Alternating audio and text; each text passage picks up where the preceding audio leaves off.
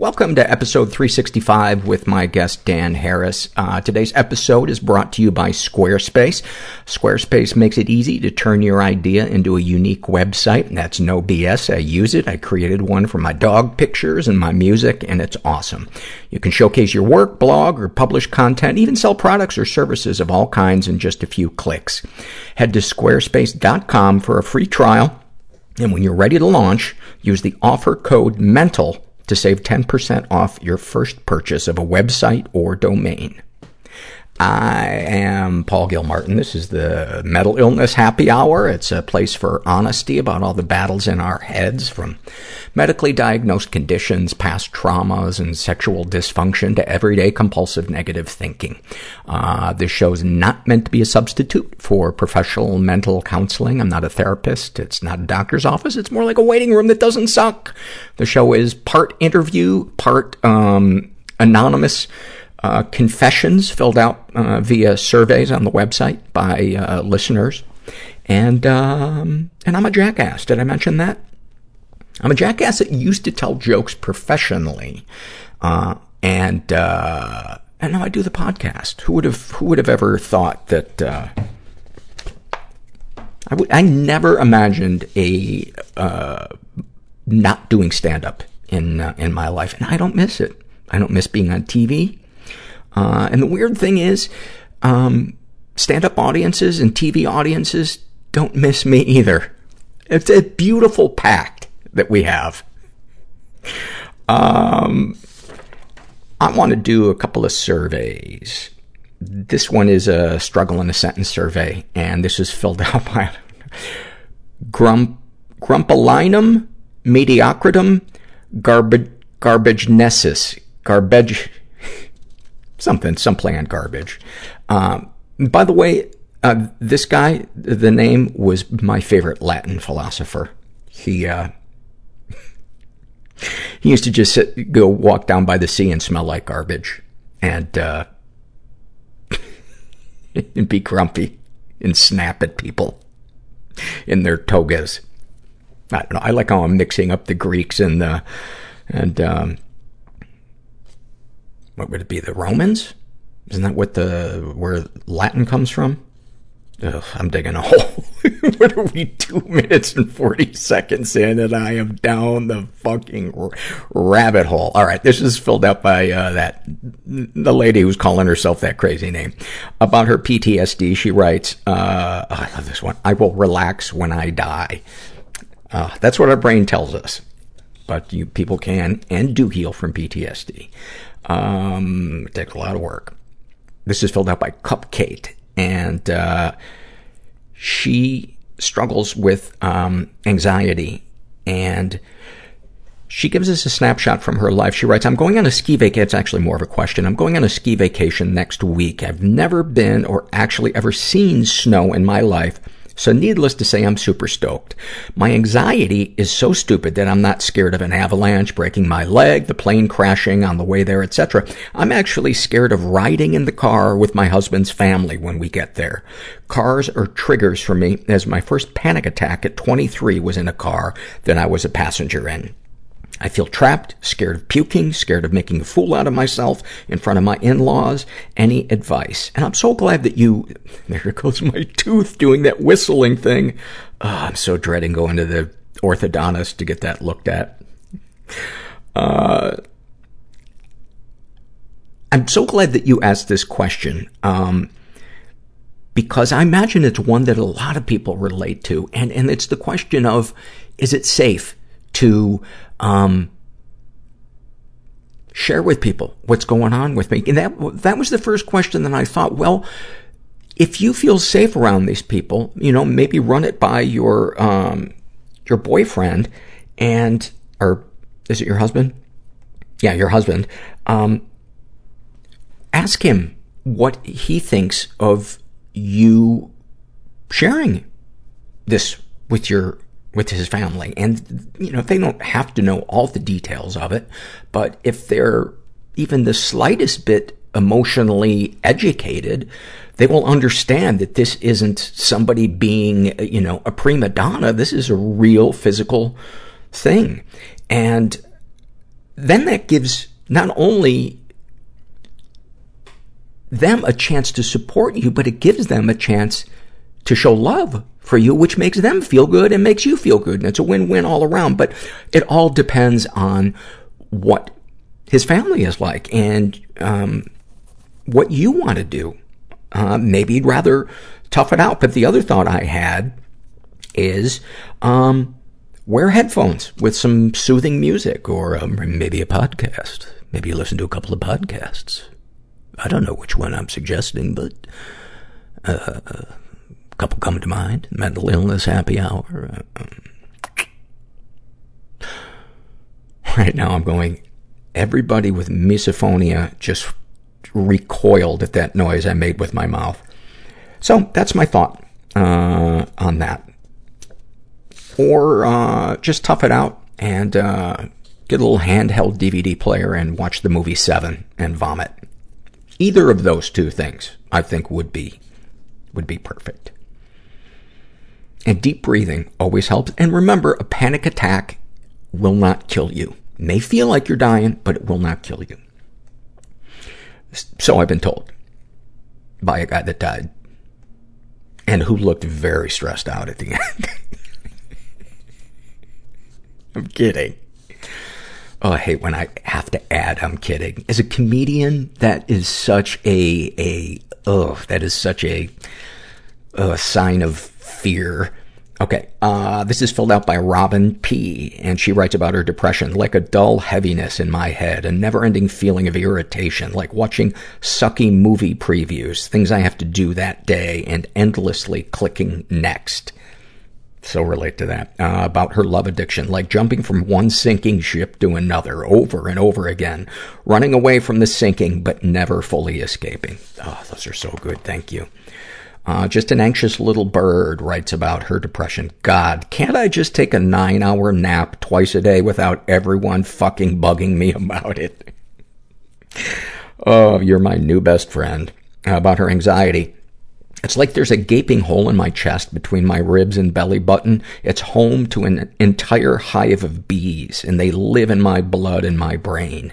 Sometimes they calm down enough to let me live, but most days they're angry and buzzing for hours.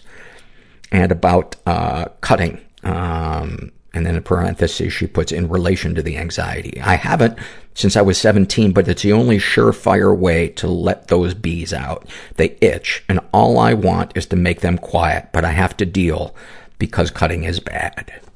Thank you for sharing that. Colonel Poopington III. I did not care for Colonel Poopington II. And they say that, I don't know. Something skips a generation. I blanked on what it should be. She writes about her anxiety. Not sure if I'm paralyzed by fear or just lazy. I think that might be the most common fear or thought those of us that struggle with depression, or anxiety think to ourselves. About her sex addiction. I have to prove to myself that I am as disgusting as I feel inside. Any comments to make the podcast better? Eat more ice cream. You are behind on your schedule, mister. Last night, the last couple of nights, I've gone to bed without eating the ice cream. I lay awake. I always feel super confident for the first half hour I'm trying to fall asleep. And I'm tired at that point. And then I find just like an hour in, I give in and I get up because I can't sleep. And I eat, my favorite go-to is, Ben & Jerry's has this, Americone Dream, which is, fudge-covered pieces of waffle cone. And, it's in vanilla ice cream, and then there's swirls of, caramel in there. And last night, I hit I don't know what to call it, a caramel deposit, a caramel vein that was so glorious. I think I got high. I almost wanted to scream out loud. It was like somebody at Ben & Jerry's who was running the the caramel lever, fell asleep on it. Oh. And there was actually some caramel miners in there. Yeah, I don't know if you've ever looked closely at your ice cream, but there are little tiny miners looking for the good mix-ins on ice cream. And they're all diabetic, which of course makes sense. Diabetes for dessert workers is kind of like iron lung for... Oh, shut up. Jade writes about her depression like I'm feeling everything and nothing all at once. I think somebody else said that also a while back, and what I'm doing is I'm calling you a copycat. No, that's one of the most apt descriptions of depression. About her love addiction. Please love me so I don't have to love myself. Thank you for that. Moroccan Lunatic writes about her depression. Just one more smile and they won't notice. The smiling when you're depressed, like benching 500 pounds. About her sex addiction. Sex is a way of self-harm sometimes. Sometimes I enjoy it. About codependency. I need you. Please go away. About experiencing racial or cultural bias. I live in a third world country. Nobody considers anxiety attacks a real problem. About her anger issues. I get mad at myself for getting mad at people. Your mean DJ voice is brilliant. I mean, that's taken it to another level. Getting mad at yourself for getting mad at people. That's some ninja. That's some ninja shit. The mean part of your brain is playing on you. Captain Tuttle shares about her anorexia, a judgmental friend who I still long for sometimes because at the time she was the only one who understood me. Now, I don't know what it's like to experience anorexia, but I have the feeling have a lot of people listening to this that have battled that or are battling that are nodding their heads and saying, oh my God, yes. About love addiction. Please distract me from what's really going on.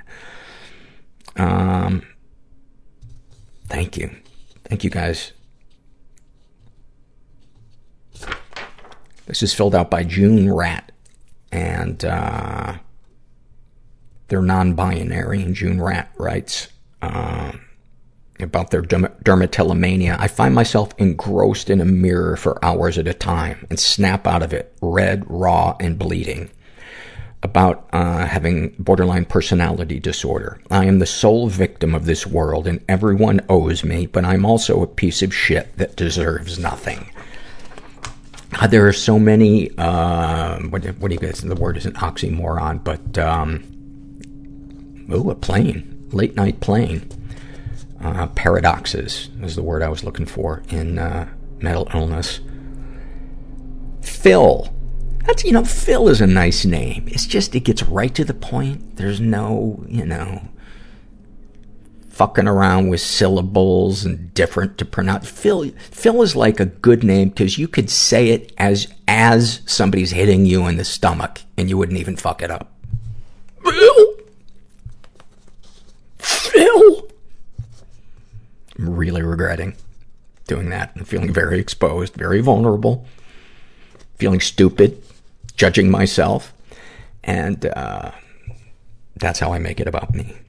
Phil describes his anxiety. Constant obsession with the future, petrified of getting older and being a loser. God, somebody... It would be great to have an artist do portraits of everybody's fear of themselves in the last years of their life. Oh my God, would I love a book of that. Somebody needs to write down all the ideas that I say when I'm doing the podcast, and then I never write them down, because some are good. Snapshot from Phil's life. It's 11:30 where I am now. I've been flipping through my phone and websites for the past 5 hours purely to distract myself from my negative thoughts. Not even really reading anything, just changing screens. I haven't eaten anything because my stomach is in knots. When the pain gets so bad, I call my parents and tell them I don't want to live. I cry. It's so humiliating because I'm 31 years old. I've been doing this for about 10 years. They are supportive and loving. I am generally not someone who craves attention. I don't know why I do this to them or to myself. It doesn't make me feel better, and it worries them. Phil, you are not doing that for attention. You know, talking too long while making a wedding toast is doing something for attention. You know, buying an obnoxious orange sports car is doing something for attention. Being a stand-up comedian or starting a podcast is doing something for attention. You are in pain, and you deserve compassion and comfort. And especially the fact that you've been suffering for 10 years with this, please go see a mental health professional, a therapist, or a doctor. This is not you being a whiner or weak. You're experiencing pain. It breaks my heart when people deny themselves. If this was your child, Phil, saying these things to you, what would you say to that kid? Quit being a baby? No. You'd say, we're gonna try to find out how we can make this better. And then you do everything in your power to try to find something to manage it or help it, or at least to just get your feet moving so you don't feel trapped and stuck. This is filled out by What a Cruel World. Let's toss ourselves into the abyss. And she writes about her dissociation. It feels like the worst fucking autopilot ever. I had a friend over recently, a rare occurrence, and while I tried to maintain eye contact with her, I couldn't help but dissociate. Dissociation is supposed to be a coping mechanism to protect me from trauma, but there I was, trying to listen to a friend, probably looking like a freak, trying to bring my consciousness back into my own body as I completely missed half the things she said. Thank you for that. That has to be really hard. I tune people out just because I'm an asshole, but you have a reason. Logan writes about his depression. I have a pretty good day, and then I extend myself beyond my coping resources, and I hear that movie trailer voice, just when you thought it was safe. That's a great one. Ike shares about his bipolar. It's like being dragged to a month-long outdoor music festival with 200,000 attendees, and you don't want to be there. I think I could safely say that about any music thing with 200,000 people. About his anxiety. Like the engine is revving at maximum RPMs, but the car is in neutral. Oh, that is a great one. Any comments to make the podcast better? Get a new dog, Herbert 2, Electric Boogaloo. For our new listeners, Herbert was my ex's and my dog that passed away, and I hate that term, passed away. Died. He bit it. He ate it. He bit the ultimate treat. He died in May of last year. And I'm still in fucking pain about it. I cried so hard 2 nights ago. I was watching a movie, and I don't know if it just brought up the feelings of sadness that were already there, but I just started thinking about him. And you know, one of the things that I've learned in all the support groups and therapy and all that other stuff that I do is you got to face the pain sometimes. It's gonna come out one way or another, either drinking or, you know, pornography or yelling at somebody on the freeway. So you might as well sit and feel it and let the steam out that way. And so I just thought of thoughts of Herbert that made me as sad as possible, so I could just try to get deep into that. And at some point, I just started howling, "I'm so sorry I failed you," because I could have been on his teeth cleaning thing a little more than I was. And so the mean part of my brain will tell me, well, he died an early death because of the plaque in his heart. It's why he had a heart problem. You're so selfish that you put this dog through, on and on and on and on and on. And at some point, I was talking to him while I'm crying, and all the things I was saying to him, I suddenly realized, and this isn't the first time this has happened, I realized that I was talking to little me. The little me that I wished that I could rescue, bring back, that innocence. And then it's like the tears went into turbo. But it was good because I was embracing it. I was walking into it. And I kid you not, probably lasted about 25 minutes. And when I was done, there was a literal puddle of tears. I almost took a picture of it, but I thought, people might think that's jizz.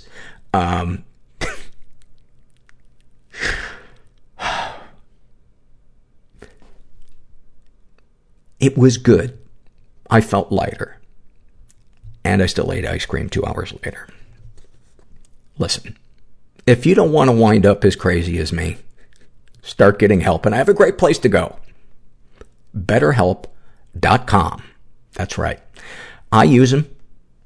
And actually, they do. They do help. My therapist, Donna, is awesome. And I've been seeing her for over a year.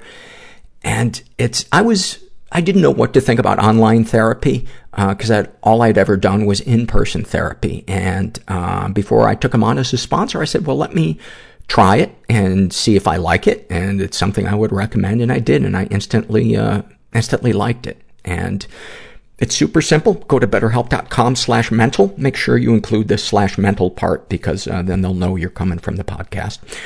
Fill out a questionnaire and they'll match you up with a betterhelp.com counselor. And then you can experience a free week of counseling to see if online counseling is right for you. You need to be over 18. And one of the things I like about it too is you can connect with your therapist throughout the week, more than just that one time. And you can do it through a variety of mediums. You can do it through live text, online chat, email, phone, pass by helicopter, Southeast Asian motorcycle. You can. I'm out of riffs, but check it out. I highly recommend it. 3 more quick surveys, and then we're going to get to the interview with Dan. This is filled out by Vanilla, who is a 14-year-old girl. And this is from the Shame and Secret survey, and I just wanted to read a portion of it. And to the question, have you ever been physically or emotionally abused?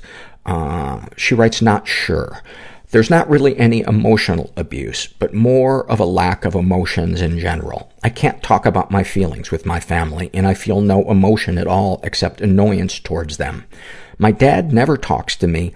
My mom called me fat and her ugliest daughter. That is absolutely emotional abuse and neglect. And if a Child Protective Services person heard that, they would come investigate. Because that is fucked up. That is an awful thing to say to your child. And she also says, I'm not allowed to close my bedroom door even when getting changed. That's super fucked up.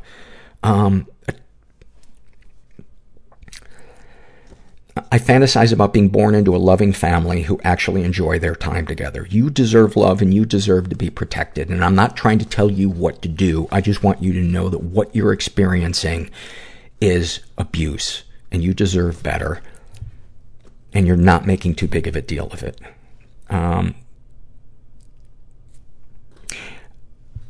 Any positive experiences with the abusers?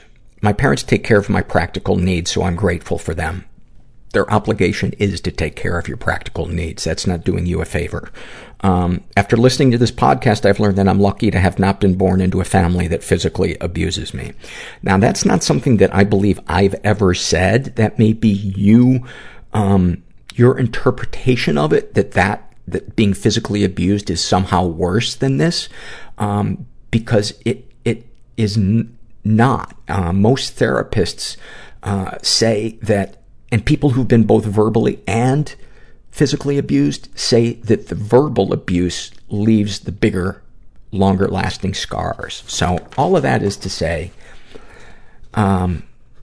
give weight to what is happening to you. And you're 4 years away from being able to tell them to fuck off and go live on your own, hopefully. But until then, I encourage you to find somebody who's safe to open up to about this. A counselor, another friend, another parent.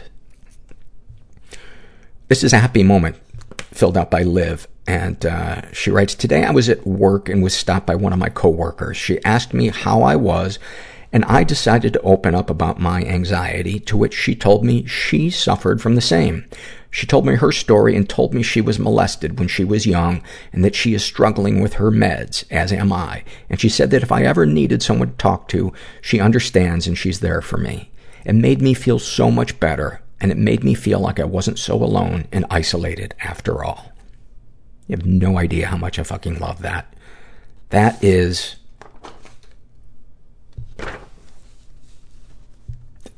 how much better the world would be if we just started with that one tiny thing.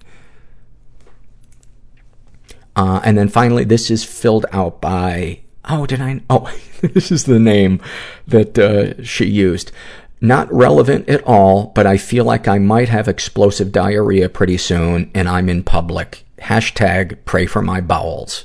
And she struggles with depression, anxiety, OCD, PTSD, being a sex crime victim, and living with an abuser.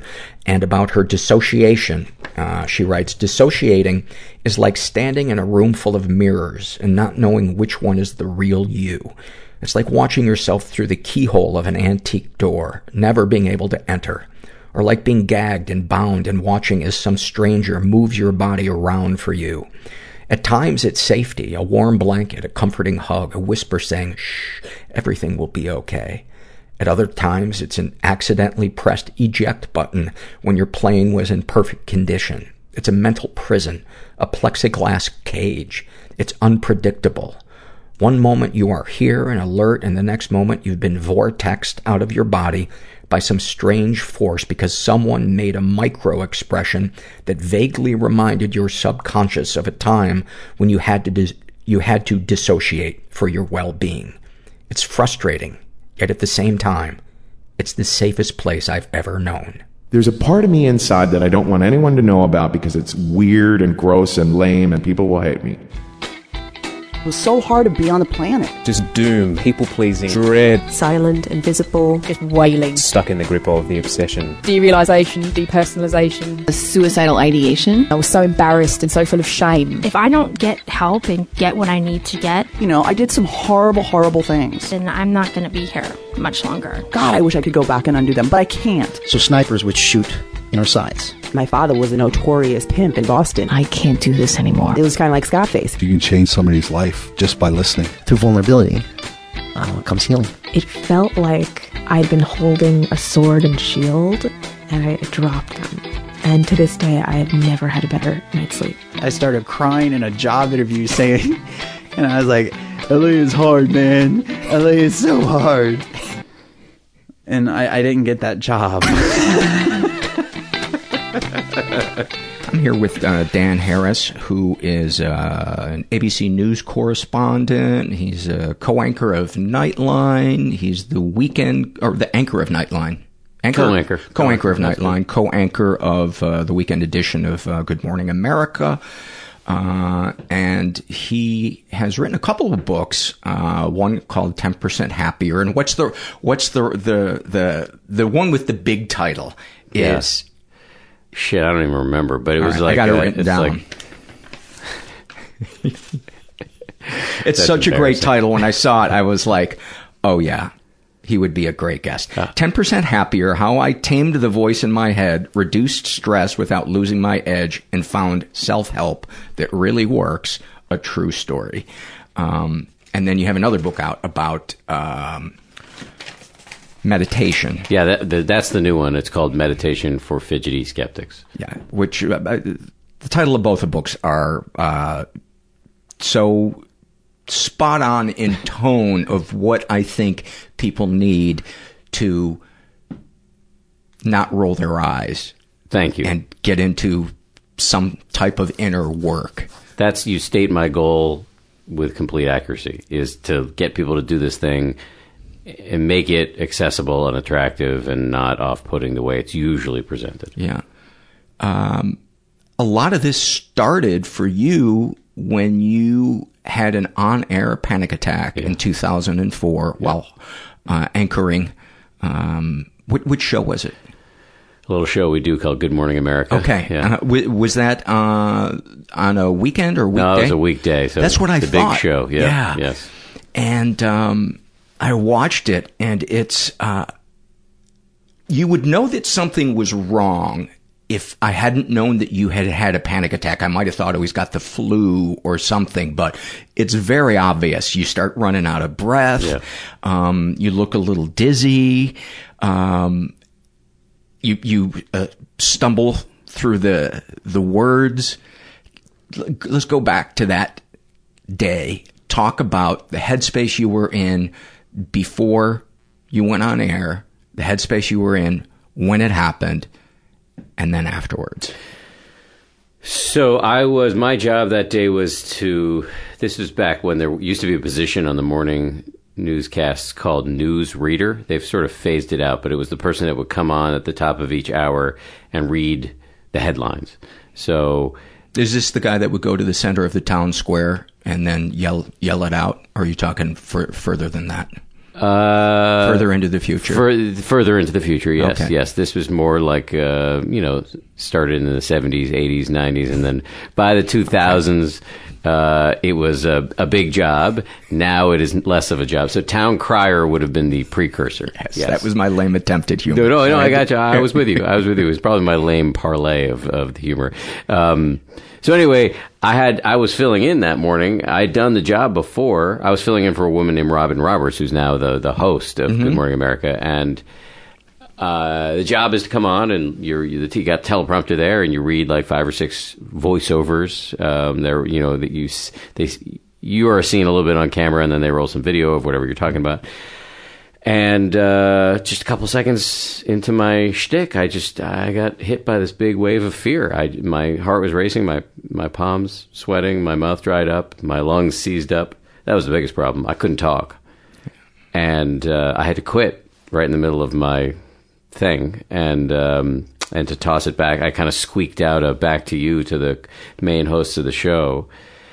And I knew exactly what had happened. The people in the studio and in the control room expressed a lot of concern. What's wrong? Are you okay? And I lied to them and said, it's nothing. It's no big deal. And I was able to come on the air at the second hour of the show at 8 o'clock and do my job, and it was fine. So in a way, I got away with it. In part also because what you said, that if you look at it, it looks like I get lost and I screw up, but it's not obvious that it's a panic attack per se. And part of that, I think, is that I had a long history of being on TV, a reasonably good poker face, or I'm a sociopath, who knows? But it didn't read as a full-on panic attack, which it was. Right. Although I have the feeling people who have experienced panic attacks, they know exactly what they're looking at. Yes. Yeah. And my mother, who was watching, knew exactly what it was. Interestingly, because you had panic attacks before? I just called her up. She was like, I called her up. I went backstage immediately after it happened. I called my mother. She said I was watching. That was a panic attack. Well, she's a doctor. She is a doctor. Did that help her in knowing it? No, she's a pathologist, so she's not dealing with live human beings. She's not Quincy, is she? No, although wasn't Quincy. Was that doctor was based in Boston, right? My mother's based in Boston. Well, there's a Quincy outside of Boston. Yeah. Anyway, and your dad's a doctor too. And my wife, yes, and your wife. Yes. I'm it's useful as a hypochondriac to be surrounded by physicians. So my mom knew. I don't know. It was mother's intuition, I guess, and So more embarrassing than the panic attack, because you asked me about my mind state going into it, was what produced it, I think. You know, I had spent a lot of time in war zones as an ambitious and idealistic reporter after 9/11. So after 9/11, I went to Afghanistan, Pakistan, and then I covered the second Intifada in Israel back in 2002. So I was in Gaza, the West Bank, Israel a bunch, and then... Is that the one that was ignited when Sharon went to the... Yes, Temple Mount. Temple Mount. That's exactly right. You have a good memory. Yeah. That was the one. It was really nasty. Yeah. And then I was in Iraq a lot. And when I came home from one very long run in Iraq, like probably a 6-month long stint, so I came home in the summer of 2003, I got depressed. So it was... the problem was I didn't know I was depressed. My body knew I was depressed. I felt like I had a fever and I was having trouble getting out of bed, but I didn't actually consciously know I was depressed. And so I did this incredibly dumb thing, which is I started to self-medicate with cocaine and ecstasy, neither of which I'd ever used. I'd never done any hard drugs before. And even though I wasn't doing it all the time, you know, I often joke, I don't know if you've ever seen that movie, The Wolf of Wall Street, where they're pounding Quaaludes every 5 minutes. I was not like that. My drug use was pretty intermittent. But then I went to a doctor, an expert in panic, and he asked me a bunch of questions to try to figure out what was wrong. And one of the questions was, do you do drugs? And I said, yeah. And he leaned back in his chair and gave me one of those shrinky looks that communicated the sentiment of, okay, asshole, mystery solved. And he said, look, even though you've only been doing this once in a while, it's enough to artificially raise the level of adrenaline in your brain, which will compound your baseline anxiety and make you much more likely to have panic attacks. So, and did he even know that you had served as a war correspondent? I think that came out. Okay. Yeah, I think that came out. But, you know, to be honest with you, it's an interesting psychology because I don't think that my time in war zones was traumatic. I think the problem was that I liked it too much. The adrenaline. Yeah. I got addicted to the adrenaline. And when I came home, the depression was not trauma. The depression was withdrawal. Yeah. And I'd never experienced a thrill like being in a war zone. There's an expression, there's nothing more thrilling than the bullet that misses you. And for me, I was lucky enough that they all missed. Not true for many of my friends. But I just, you know, I love journalism. So you take journalism and then you put it in a place where there's live fire and it's the most important story in the world. And you're getting on television. And I was young. I was in my early 30s. It was all so heady. Yeah. And that voice in your head, I would imagine, that occasionally says, oh, my God, another fluff piece. You're not doing that. You're achieving your dream. There's no existential crisis. There's no question of, does what I'm doing matter? Right. It totally matters. You know, if you recall the war in Afghanistan, the war in Iraq, it was all anybody was talking about for months. And it was early. It started in March of 2003, and this was the summer of 2003 that you came home, right? So, but I covered the I went to Iraq in December before the invasion. I covered the whole build-up, invasion, post-invasion, insurgency. That was my first trip, came home. That was when the depression happened. I ended up going back 5 times after that, but I had, by this time, well, let's just think. I didn't actually quit doing drugs until 2005. So a lot of the times that I went back, I was at that point not only covering wars, but also using drugs. Yeah. So it's quite a cocktail. It's interesting too because there's a similarity between withdrawing from addictive pornography use and the same thing because for people who don't understand sex addiction, there's kind of healthy sex, and then there's the sex that you're looking for the charge, the adrenaline, the I don't know how to explain it, but there's a hangover after long stretches of looking at pornography, and it's depression. It's not wanting to get out of bed. It's everything has lost its sheen. The things that normally bring you pleasure, you look at like, how did I ever find pleasure in that? I think that's a legit comp because you basically fritz out the parts of your brain that are associated with pleasure, and it's hard to know what to how to stimulate it again. And I found that cocaine worked really well. Yeah. And ecstasy you were doing as well, correct? I mean, and boy, you talk about one that withdraws a huge amount from your bank account, and then you're left the next. And I don't mean literally, but I mean figuratively. You're the chemicals in your brain. The next day depression, I understand. I've never tried ecstasy, but I understand the depression when it wears off can be really it's bleak. Yeah, it's super bleak. And I will say, I was interviewing this woman, I was being interviewed recently by a woman named Anna Marie Cox. I don't know if you've ever heard of her. Sounds really familiar. She's a journalist, and she's got a podcast called With Friends Like These, and then also she's part of the whole Crooked Media empire. Right.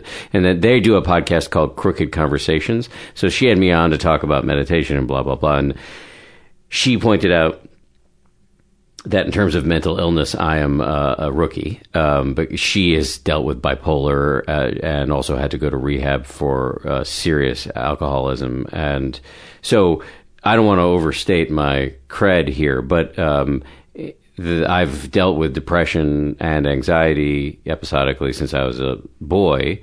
Never had to be institutionalized or anything like that. But the depression you feel after coming off of ecstasy is deep, really deep. Can be, not for everybody, but for me, for somebody who's prone to depression, it just puts you right back into space. Yeah. And drugs don't hit every person the same way. So, one person may be shooting out a huge amount of dopamine and all the other stuff that makes us feel good, giving them an even bigger withdrawal the next day. But ultimately, to me, it's about how do we lead an authentic life where we feel peace, we feel meaning, and we're dealing with whatever we have control over. We're trying to do in a principled way, and whatever we don't have control over, we're accepting, not approving, but accepting. So whether or not it's a lifelong history of it, or it's dramatic or not dramatic, I think they're all equally important. The one thing I've seen doing this podcast is almost all of us minimize our experiences, either because we don't want to be called an exaggerator, or we don't want to deal with it, or whatever reason. But it is, there's enough hurdles in trying to lead a healthy, authentic life. Putting that one of minimizing it is really adding to it. And it's the first one, because if you minimize it, who's going to go get help if you're like, it's not a big deal? Right. Well, that's astute. That's a very interesting observation. Luckily, in my case, I have gone and gotten help every time I've needed it, I think. But I think what you're saying makes a lot of sense. And I see in what I just said, I do it all the time. Urge to minimize. Yes, yeah. I do it too. Although, having said that, I mean, I've listened to, when you read the surveys, people are not minimizing. And so I just wanted to be, it's just important to me to be clear that there are gradations here. Yes, in experience, but ultimately, the feelings that are left in its wake, are what's important, and dealing with those and giving weight to those, because it's not a competition of what gave us PTSD or depression, or who touched us or what their intent was, or is it prosecutable. That it's just about what's left in its wake, and how do we lead functioning lives so that we're not depressed when we wake up and realize we're still alive and we have another day to live. I've lived like that, and that's no way to live. No. It's no way to live. Any moments from childhood, adolescence, that kind of, paint a picture for us? You mentioned some depression and some anxiety. And also you've mentioned workaholism in an interview I heard. Was workaholism kind of a thing in your family with two high-achieving parents? I don't think my parents were they worked really hard, but I never got the vibe of workaholism. They loved and love my mother's still working, my father's not working. I got this, they set a really healthy example in that they just loved what they were doing.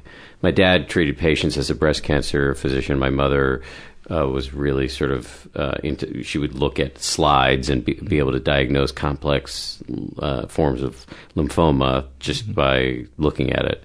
And they just they would sit around and talk about it all the time. But I didn't get off of them. They weren't like sweaty about it. Okay. Whereas I think I entered into a business where that kind of naked ambition was much more widespread, let's just say, although academic medicine can also have plenty of naked ambition. But to answer the first question, any moments that you think are emblematic of your experience as a child, not necessarily to point fingers at other people, but your view of yourself, your view of the world, maybe a moment or moments where you experienced something that might have informed who you are or how you view the world. My first big taste of depression, and this was a pretty debilitating depression, was, I don't remember my age. I could calculate it because it was right around the time the movie The Day After Tomorrow came on about nuclear war. Mm-hmm. Do you remember that in the 80s? Vaguely, I do. So I went through a period, I was just paralyzed by fear of nuclear war when I was probably south of 10, somewhere in there. And had to go to a child psychiatrist, William Beardsley, I remember his name. He sounds like a psychiatrist, yes, he does, doesn't he? Yeah. All I remember is drawing pictures and playing soccer with him. But he did a seminal study at Harvard about the effects of the Cold War on children and the nuclear. Really? Yes. The hiding under the desk drill and all that other stuff. Yeah, but it was a little bit later than that, because by the time I was a kid, that we weren't doing the hiding under the desk drill. But the Cold War was in the headlines all the time, and I stopped being able to function for a while. I don't know how bad it got in terms of my day-to-day demeanor, but I was terrified. I do remember that, and ended up having to go see this doctor. And that was my first big taste of, real blues.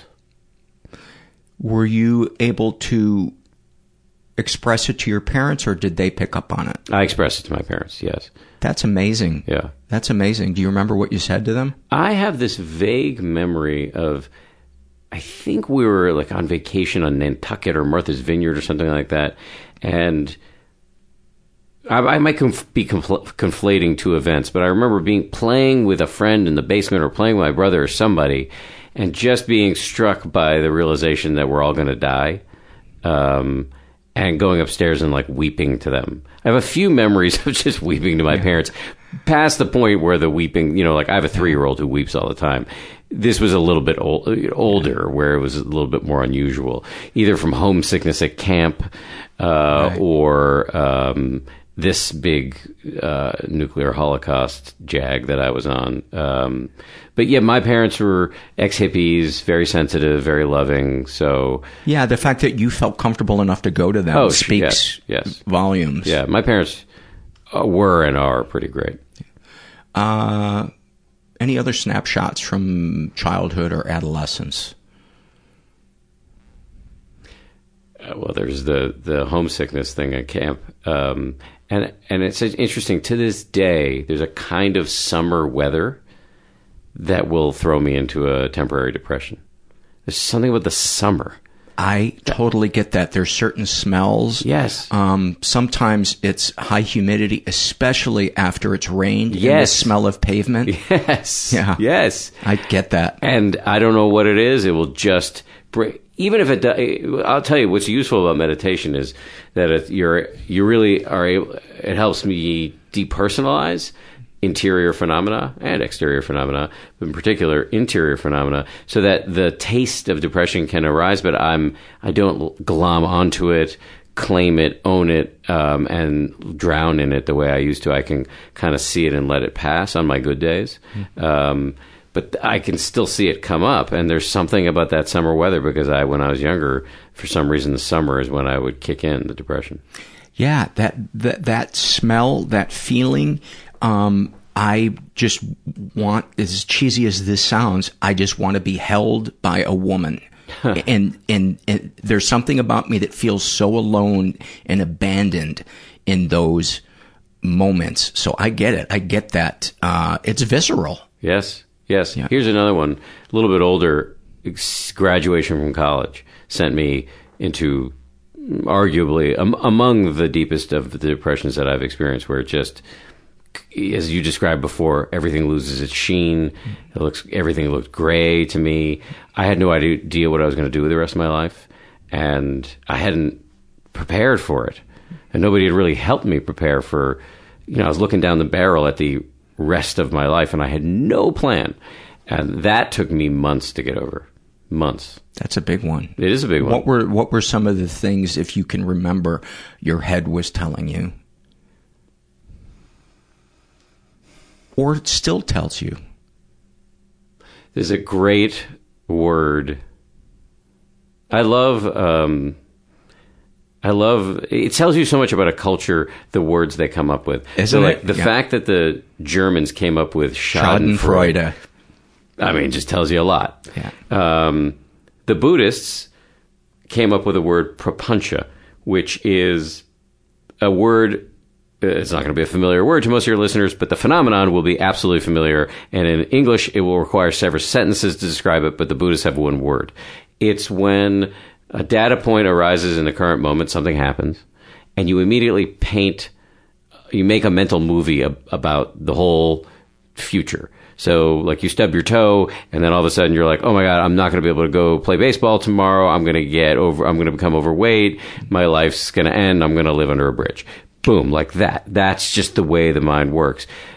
I think I was going through robust rounds of prapancha about not having a future, just envisioning myself with nothing to do ever, based on the fact that I didn't have anything to do right now. So that's just a classic description of anxiety.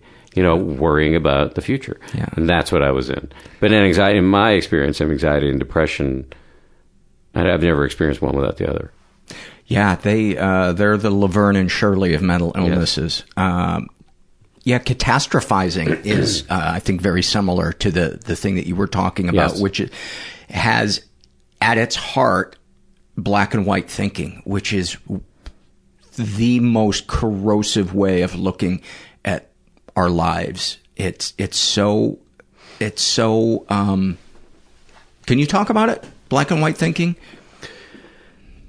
It just rules out any subtlety, which is where life actually is.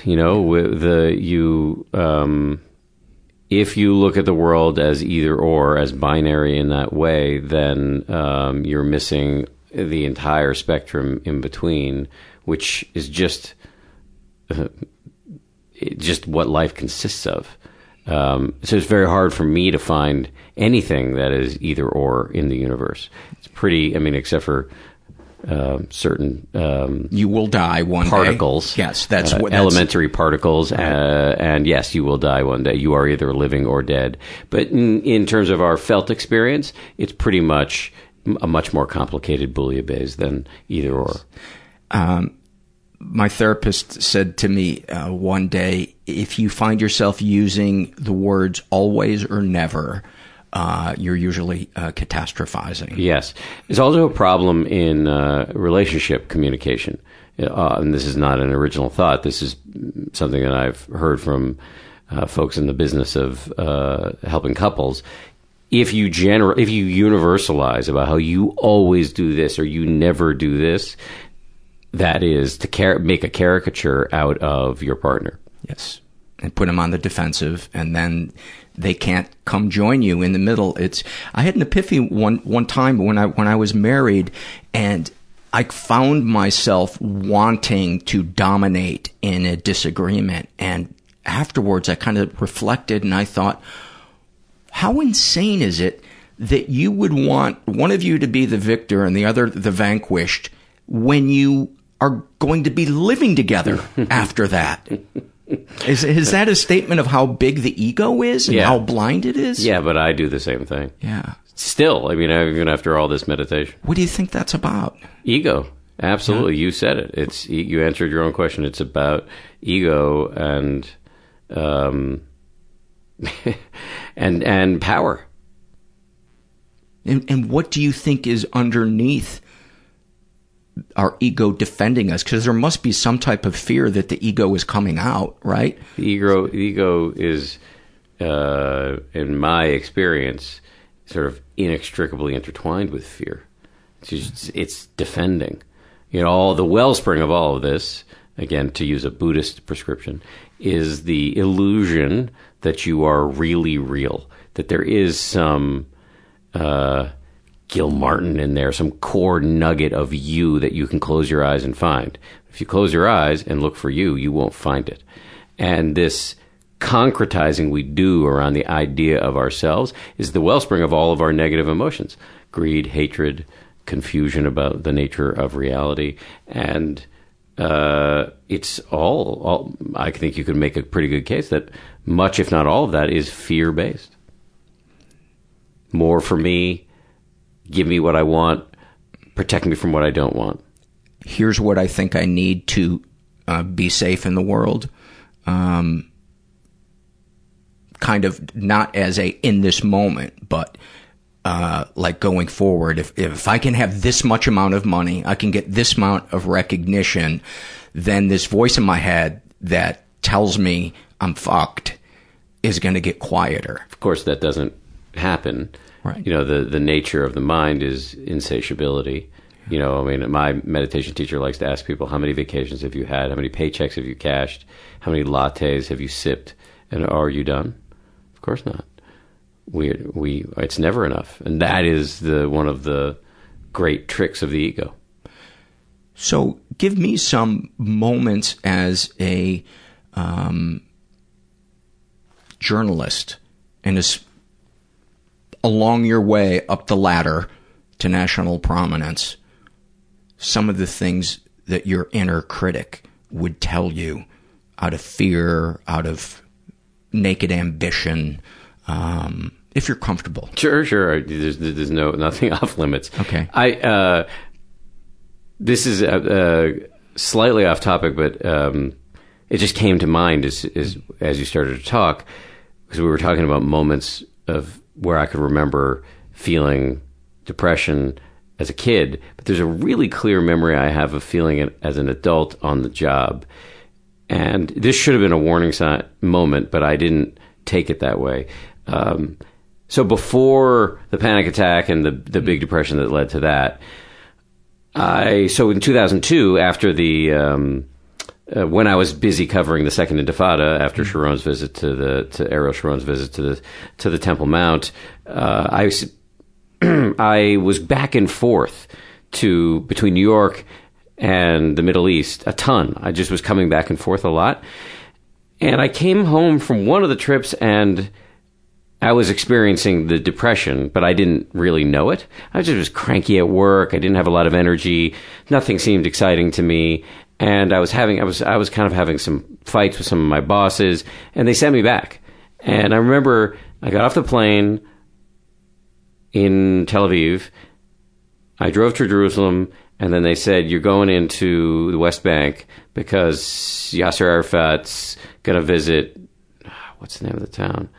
Some town that I can't remember right now, that had been leveled.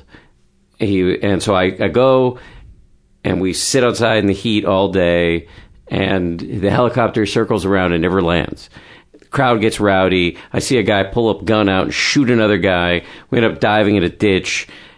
What? Yeah, crazy day. Afterwards, we get in the car to go back to the studio in Jerusalem to feed our tape back and do a story for that night. And I get in the car, and by the way, I'd just gotten off the plane, so I was pretty tired. I fall asleep in the car.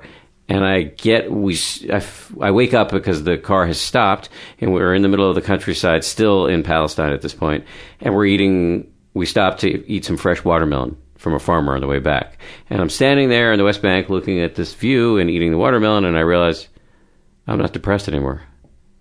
Wow. And that should have told me what was coming, and it didn't. You know who you should interview, if you haven't already, is Laird Hamilton. I know that name. Why do I know that name? He's the preeminent big wave surfer. Yes, he's the guy that kind yes. of with the strap in. Yeah, and he's married to Gabby Reese. Yes, they do retreats. Yes. And she was talking about how after he surfs these gigantic waves, he's depressed for days. Oh, man. And he's an adrenaline junkie. Yes. But it would be interesting to hear you two sit down and absolutely and talk about that. It's the real deal, man. It is something that, and I wasn't an adrenaline junkie before covering wars. I mean, I loved my job and there's some adrenaline in journalism, but I wasn't ever in like real danger. But 9/11 happened, and the expression was, well, this is going to change everything. I'm not sure it did change everything in our culture, but it changed everything for me. And I spent an enormous amount of time just sort of marinating in these cultures and in this kind of work that I had never experienced before. That was so exciting. Because you wound up traveling around the globe and spending a lot of times in conflict zones in the Middle East. Yeah, I've been all over. And I had not been all over at that point. Did you cover suicide bombings? Yes, many. What is that like? Walk me through getting the call that there's been one. Arriving, what you witness, what you feel. So the one that comes to mind is Passover 2002, a very famous one. It was in the city of coastal town of Netanya in Israel. Mm-hmm. And it was in the height of this aforementioned Second Intifada. And it was, I remember I was doing a story where I was with a Jewish family in Passover, celebrating Passover. We're shooting the thing. And we got the word that there had been a big attack in Netanya, and in a hotel at a Passover dinner. Somebody walked in, blew himself up. And I remember showing up and seeing two images that really stick in my head were the windows were blown out and this coastal breeze had come through and the drapes were billowing out the windows. And then there was a big sheet on the ground when I got there, and that too billowed up, and I just saw a row of feet connected to bodies, but they weren't alive. So that is a very visceral memory for me. Wow.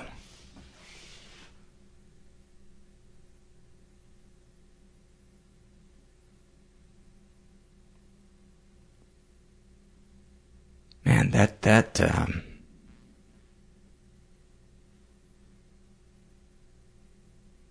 it's hard to find something to say after that because it's so...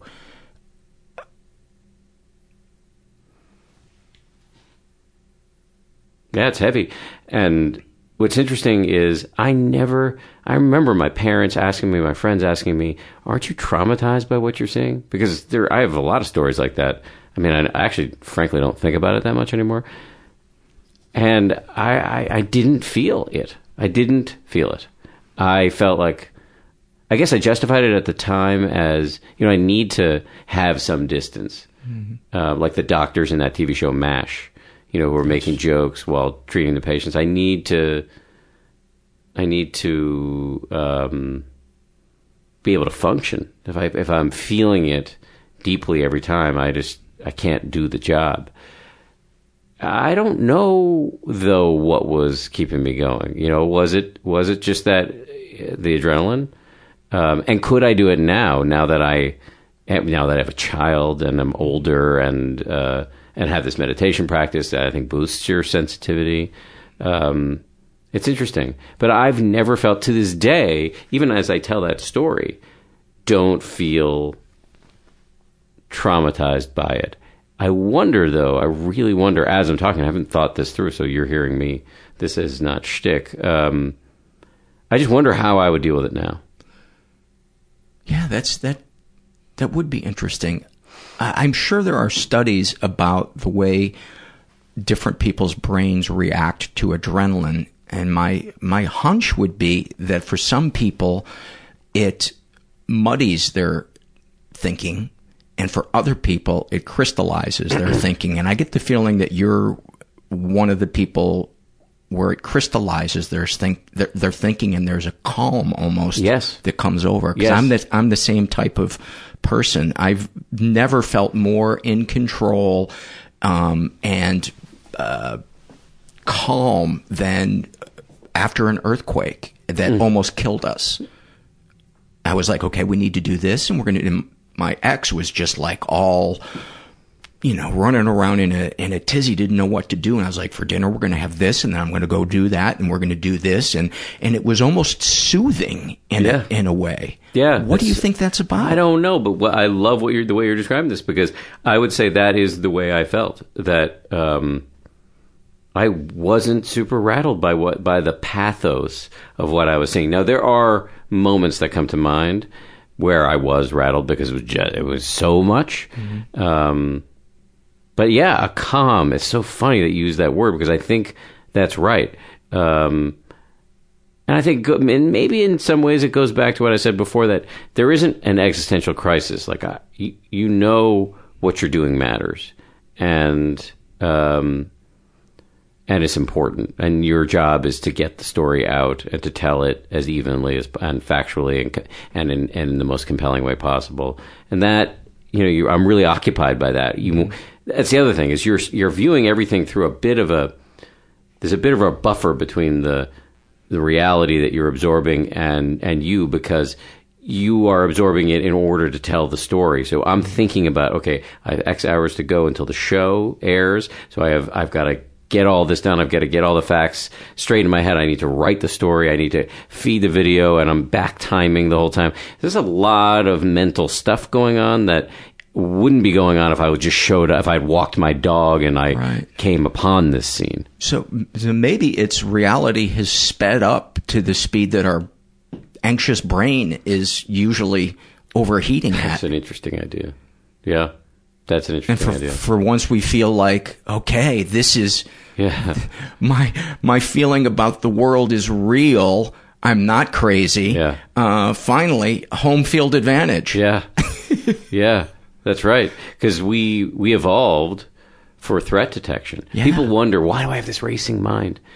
We evolved on the savannah, and to like not have our kids eaten by lions. And so, yeah, maybe there is something about. Maybe there is something oddly peaceful about chaos. Yeah. I saw a guy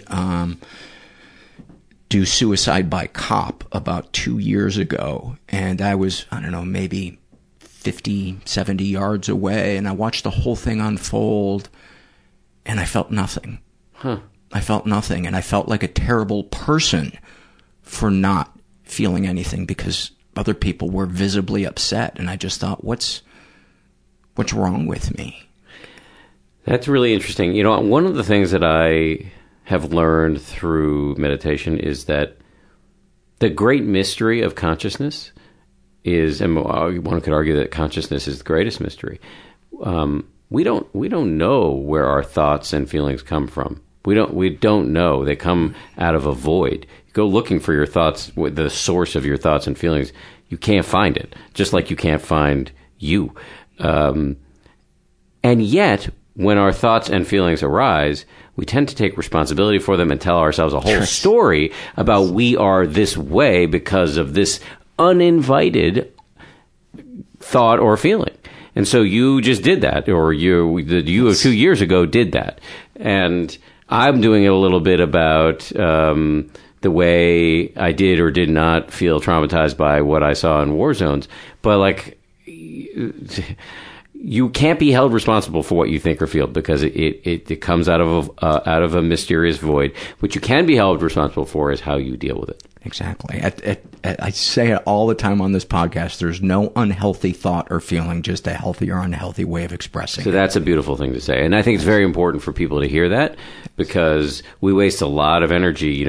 Every time we get impatient with our child, anytime we feel impatient vis-a-vis our child or our spouse or whoever, I'm a horrible parent or I'm a horrible husband. But actually, that you can learn, you can train yourself to let these feelings and thoughts arise and pass without being owned by them. Well, this would be a good segue then to talk about how you got into meditation. So after the panic attack, let's start there. Or do you want to rewind to before that? No, that's cool. Okay. You had the on-air panic attack. Yeah. What were your thoughts and feelings after that? I was terrified. Did you think your career was over? That's right. I did, because you can't talk on television. It's hard to be a talking head on television. So this was an existential issue. Yes. I just didn't know what I was going to do. So I actually had two. So I don't usually do it in this much detail when I tell the story, but I had the first panic attack in 2004, after which I spoke to my mother on the phone. She hooked me up with a shrink, not the shrink who ultimately diagnosed me with the drug problem, a shrink to whom I did not tell the whole story, who gave me Klonopin. Which, felt great. But not a long-term cure for No. something. It's like a crisis Yes. Yeah. thing. Yes, but that's what happened. I ended up getting I think I was on a once or twice a day Klonopin dose, which felt amazing until I got acclimated.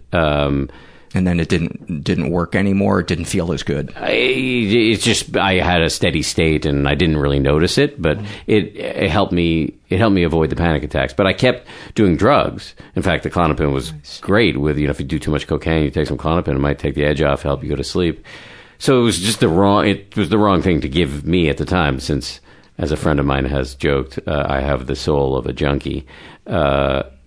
So I kept partying. Had a second panic attack that was much more mild in 2005. On air. And it was after that one that I finally ended up in a shrink's office, face-to-face with somebody who was great. And I still see this guy. He was the one who figured out that it was the drugs. I quit doing drugs that day, and because that's not an easy thing to do, I ended up seeing him once or twice a week for a long time. Did you go through withdrawal from the Klonopin? No, he kept me on the Klonopin. Oh, okay. And then added in Zoloft, which actually has a really great sort of anti-panic. It can help you with panic, apparently. Right. So, and then he gave me beta blockers as well, which are really good they're non-narcotic, but they're really good for blocking the physiological aspects of panic. So there was a whole pharmacopoeia there, and are you still taking the Klonopin? No. Okay. I tell you, I actually he lets me have a jar of it. If I have trouble sleeping, I can take one, but obviously I have really deep propensity to abuse drugs, so I have to be very careful. Gotcha. But actually, it's not been a problem. Okay. So I was for a while. I was on Klonopin, Zoloft, and occasionally beta blockers. Meditation was not even like 16th, 17th on the list. I didn't, to the extent that I had even thought about meditation, I thought it was like something for people who, live on a Himalayan mountaintop and wear a loincloth, or, just not, I was not interested at all in meditation. And frankly, it didn't cross my radar until many years after the panic attack. Somebody recommended that I read a book by Eckhart Tolle, who we talked about.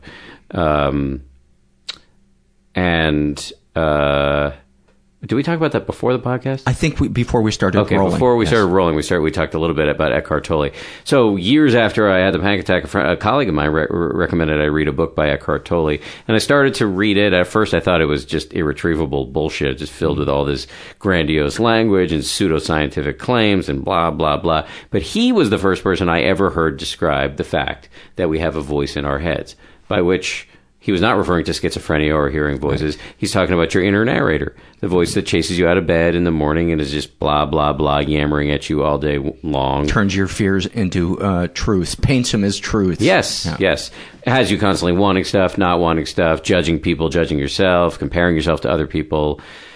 And when you're unaware of this nonstop conversation that you're having with yourself, it owns you. It's why you eat when you're not hungry, or you're checking your email in the middle of a conversation with another human being, or you lose your temper when doesn't make any sense. And that was really compelling to me. However, the problem with Eckhart Tolle, in my view, is that he is correct in his description of the human situation, but not particularly useful. And I went and interviewed him and said, okay, man, you got me. The voice in the head, this thing is real. I'd never heard this before. What do you do about it? And he seemed unable or unwilling to give me any advice that made any sense. And I was really kind of at wit's end. And my wife gave me a book by a shrink who's a Buddhist in New York City. His name is Dr. Mark Epstein. And in reading this book, I realized that all the stuff that I liked the most from Eckhart Tolle seemed to have been lifted mostly without attribution from some guy named the Buddha, who was talking about this stuff 2,600 years before Tolle, started cashing his royalty checks. And the Buddha had actual advice for dealing with a voice in the head, which was meditation. And even though I didn't want to do it, I started researching it a little bit, and I found that there's really a significant body of scientific research that shows that meditation is really good for. It's in its early stages, but I think the safe way to say it is it strongly suggests that meditation can really help with anxiety and depression, can literally rewire key parts of your brain, also can help with your blood pressure and your immune system. And when I read that as the child of scientists and the spouse of a scientist, that and somebody who's dealt with anxiety and depression enough to not want it again, I started to do it. And that, for me, it, put me over the hump. And then the practice itself made a significant difference.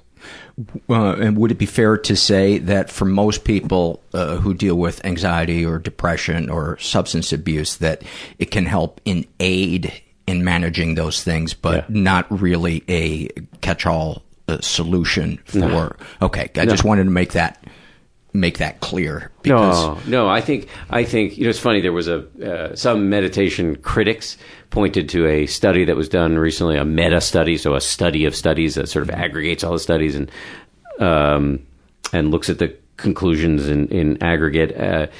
It found that meditation was no more useful than antidepressants, and people are like, "Look, it's no more useful than antidepressants." Who fucking cares? Antidepressants are great. Do that and meditate. Yes. And get enough sleep and exercise. Do all the things that you need to do not to be depressed, and put meditation in there too.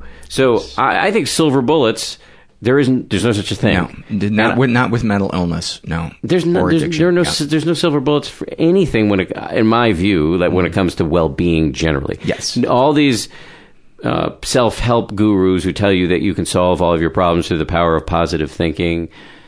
That industry is an $11 billion a year howling sea of bullshit. I couldn't agree more. And so that's my I could see a little nervousness when you heard me talking about meditation as something that can work with depression and anxiety. Yeah, no, I am not presenting this as a panacea. That's why I like the title of your book, which is said 10% Happier, which I think is a realistic thing to reach for. Sure. Well, if you do, 10 things that help 10%, hey, before you know it, you're getting out of bed and you're looking forward to your day. And absolutely. For me, that there are about 10 things that I have to do every day if I want to. So for you, what are some of the things? Meditation, obviously. I remember my doctor saying that somebody like me with tendency toward depression and anxiety, panic attacks, substance abuse, that he used an animal analogy when he was talking about how I need to take care of myself. And years later, I went back to him and I said, "Remember that time you told me I need to treat myself like a stallion?" He said, No. I said thoroughbred. I, of course, heard stallion. But the point holds that if you have a sort of a delicate mental constitution, as I do, you really need to take care of yourself or you're fucked. So I need to optimize for sleep. I need to get as much sleep as I can. And I exercise religiously. I try to eat well. I think having positive relationships is incredibly important. Meaningful work. I think having boundaries, understanding boundaries, which I think feeds into meaningful relationships. Yes. Not enduring toxic people. Yeah. I've never that's not been a huge issue. I've had a few toxic relationships, but generally speaking, not been a huge issue for me. But But running myself ragged has been an issue. And so I can't, I mean, I have a very aggressive, ambitious schedule, but I have to be I'm very disciplined about working out. I do a lot of meditating, and I find time to spend time with my wife and my son, all of which I think I haven't had I've had a few scrapes, but I haven't had big bouts of depression or anxiety in a while. So it sounds like a lot of gray area and nuance and balance and all the shit that you can't really prescribe in a silver bullet like this industry does. Yeah. I want, for Christmas one year, I want a picture of Tony Robbins in the fetal position. That would make me so happy. I get pitched by PR people a lot, and every time somebody sends me a title that has the cure for, nope, delete. See ya. Delete. Yeah. You know, it really is, you know, it's you basically have to do all the annoying things your parents told you to do.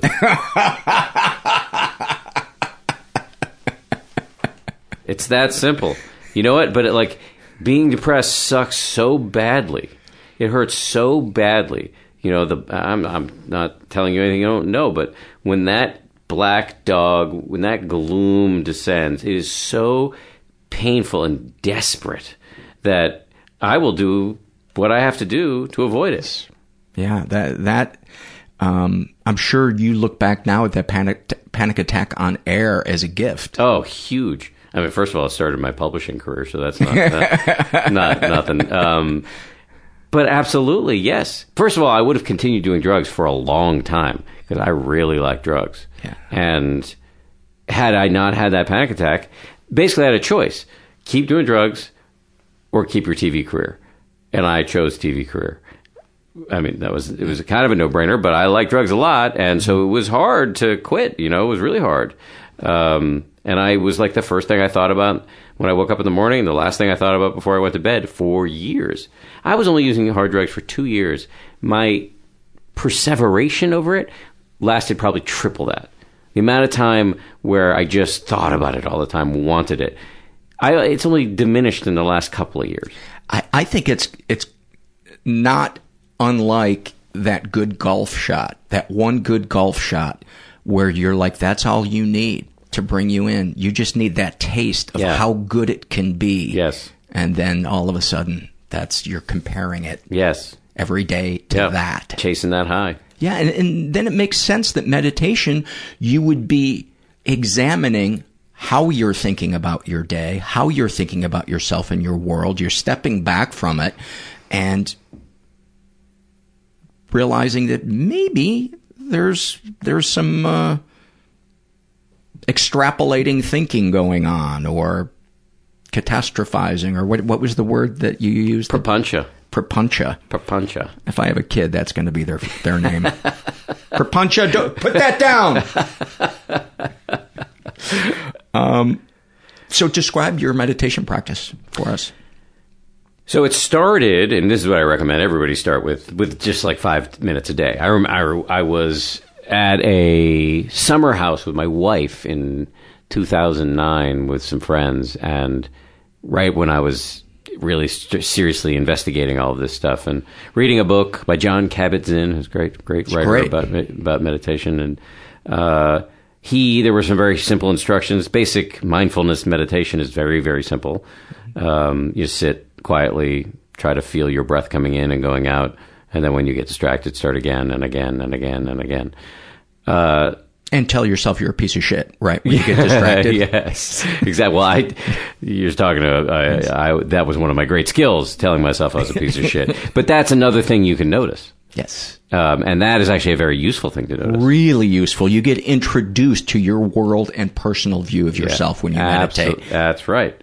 That's right. You're just peeling, as a friend of mine, as my co-author on this recent book I wrote talks about, basically you're disembedding from 1,000 nested trances that we walk around in, that we don't see. These sort of layers of stories that we tell ourselves, the trance of unworthiness, the trance of, I don't know, whatever, all these different I don't trances. have enough, I don't do enough, I'm not enough. Yes, insufficiency.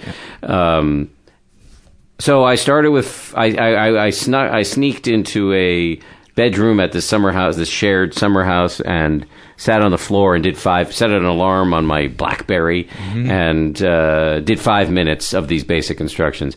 And I remember feeling I was terrible at it. That I was just, it was like, I think I've described it as like trying to hold a live fish in your hands. It's just like you have no control over your mind. That is an incredibly important insight to see how fucking crazy we are. Is incredible. This is the key insight of beginning meditation, because most of us are unaware. Yes. We may know we're crazy in some kind of vague way, but we haven't sat and observed it in this very specific way that you do in meditation. And it's a real wake up, because when you see it like that, first of all, you can't unsee it. Second of all, you have a real shot at not being owned by it once you see it. And that is what the exercise is all about. So at the end of those first 5 minutes, I felt like an abject failure, but I also knew, oh, this is real. This isn't like hacky sack. Yes. This isn't... My brain is a dog constantly pulling at the leash. Yes. This isn't just, something they do outside of fish concerts, right? This is a real exercise for the brain. I love that.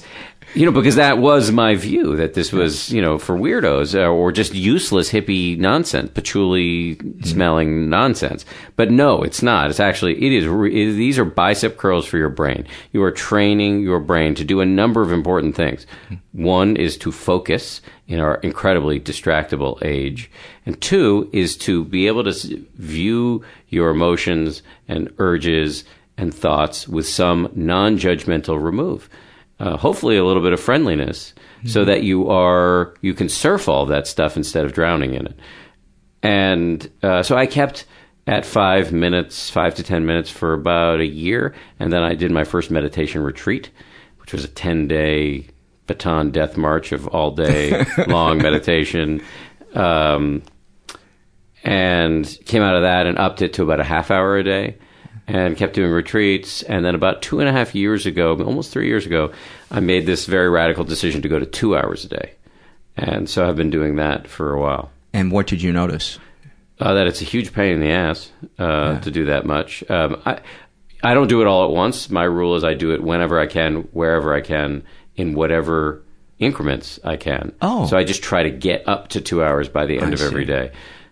Today's been a good day because I've been promoting this stupid book, and I'm taking Uber all over LA, or Lyft more specifically, all over LA, and so I'm in the backseat of a car, sometimes my wife, who doesn't want to talk to me anyway, so I just put in headphones and with a little white noise to drown out the whatever radio the driver's playing, and I was able to do a lot today.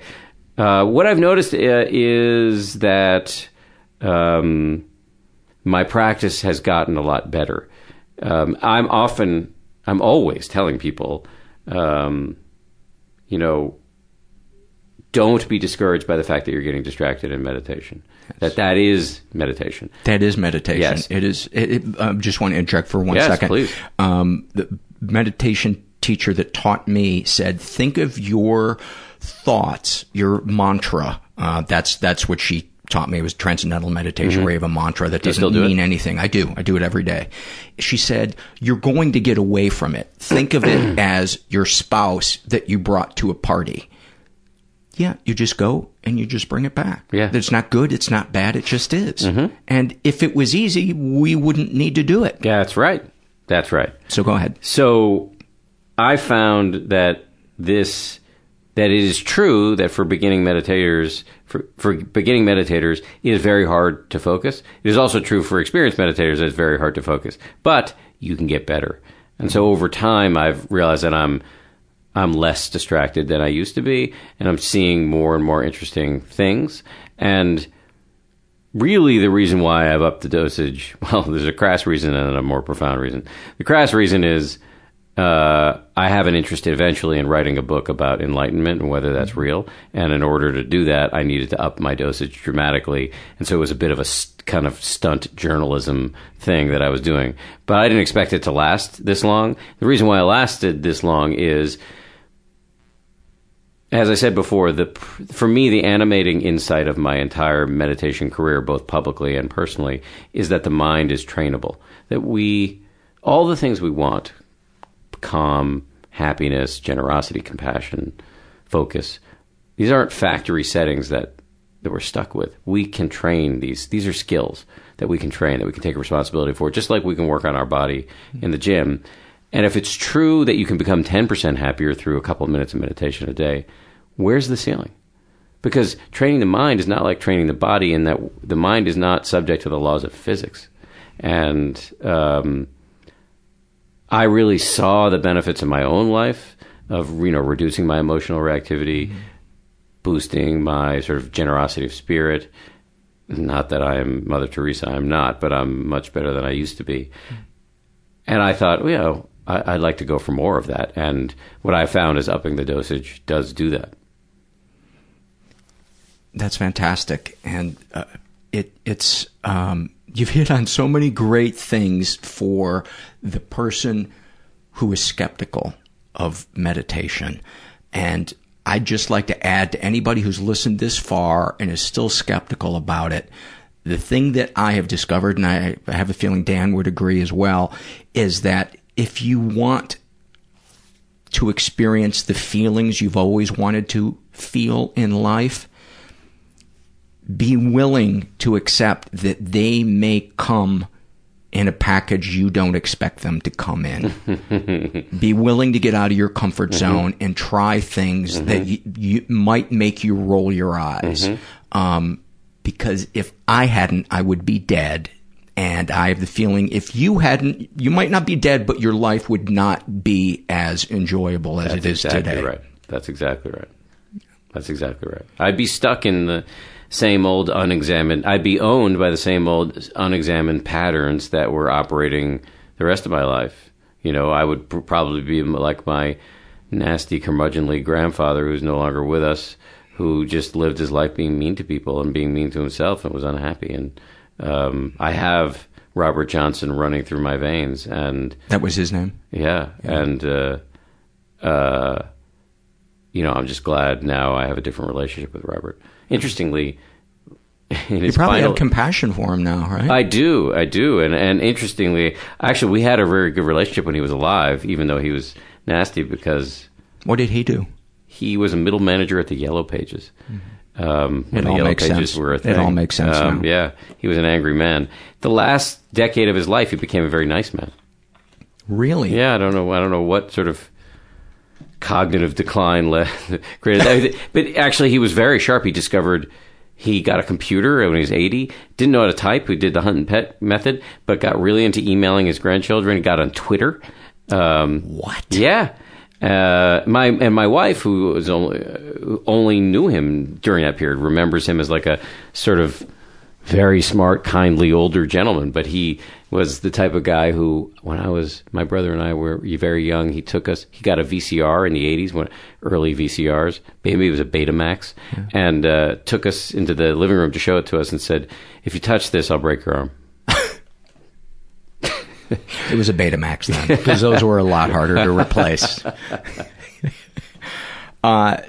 Anything you'd like to close with, share with me or the listeners? No, I do a lot of interviews, man. This is a really interesting one. It was really great to talk to you. Oh, well, I'm very flattered. Yeah. I appreciate that. And we'll put links up to all your stuff.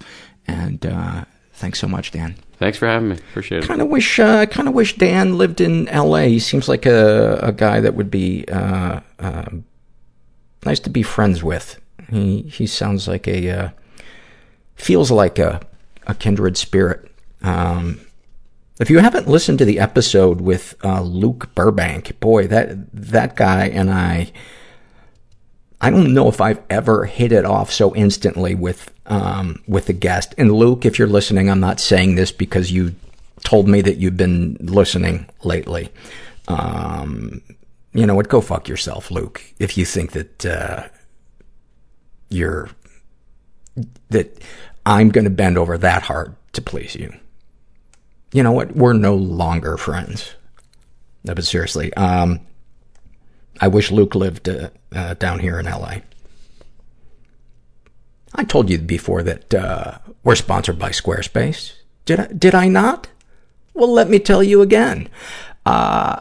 Support for today's show comes from them, and Squarespace is an awesome place to build web design. Whether it's for your business or a blog or selling products or services, they have awesome templates, a huge variety, really beautiful, professional-looking templates created by world-class designers, and it's really easy to turn whatever idea you have into a unique and beautiful website. I tried it because I thought, well, if I'm going to advertise their product, I want to see if it really is easy to use. And within an hour and a half, I put all of my dog pictures up there, music that I recorded, all kinds of stuff, and couldn't have been simpler. If you can click, drag, and drop, you can create a beautiful website on Squarespace. So check it out. I'll put the link up to my Squarespace stuff. It's I believe it's paul-gilmartin.squarespace.com. I could be wrong. Anyway, check it out. There's nothing to install, patch, or upgrade ever. It's optimized for mobile right out of the gate. And, I'm going to say that. Let me close with this. A dream is just a great idea that doesn't have a website yet. Make it a reality with Squarespace. So head to squarespace.com for a free trial. And when you're ready to launch, use the offer code MENTAL and save 10% off your first purchase of a website or domain. That's squarespace.com, offer code MENTAL. Let's get to some surveys. Maybe I should mention there's a couple of different ways to support the podcast if you feel so inclined. I could really use monthly donors, especially via Patreon, because then I can give you guys freebies like silly content that I make, occasionally a little mini episode here or there, and you can sign up for as little as $1 a month, and I'll put the link to that. That helps out because I really do depend on donations from you guys. The advertising is not enough to support this show. You can support us with a one-time payment through PayPal. You can support us non-financially. Actually, you can support us financially by buying t-shirts that we sell, coffee mugs that we sell through Zazzle. And you can support us non-financially by spreading the word through social media. That really helps. The more listeners we have, the more advertisers pay to advertise on the show. And the more surveys we get, and the more the merrier. So, and giving us a good rating on iTunes is a good way to raise our visibility, because then we rise in the iTunes rankings, and sometimes that brings new people to the show. And the other thing about iTunes, if you haven't yet already, subscribe to the podcast, because then you're downloading more episodes of the show, and that's good because iTunes creates their numbers factored heavily by numbers of people who subscribe, especially new subscribers. So, have I made you feel overwhelmed now? Go lay down. Forget everything I said. I don't mean to burden you. It's all going to be okay. I put my needs on you, and for that I deeply apologize. This is a struggle in a sentence filled out by Redhead without a cause, purpose, or clue. And she writes about her sex addiction. If a guy wants to fuck me, that's his problem. That is a t-shirt. That is a t-shirt. A snapshot from her life. Laying in bed next to my longtime wonderful boyfriend, having great conversations while carrying on an online relationship with 2 married men. I never feel bad about it. It's like I'm segmented into 3 different people. That's normal, right? ? That is addiction. That is the nature of addiction. In fact, somebody at my support group tonight used those exact words, talking about how they can have this great portion of their life and then this compartmentalized secret. And there is help. There is help. If the pain gets bad enough, the wreckage gets bad enough, there is help. And they want to, can you have a guest on that partakes or has an addiction to sexual online relationships? Well, we had a guest who was very, very open about his,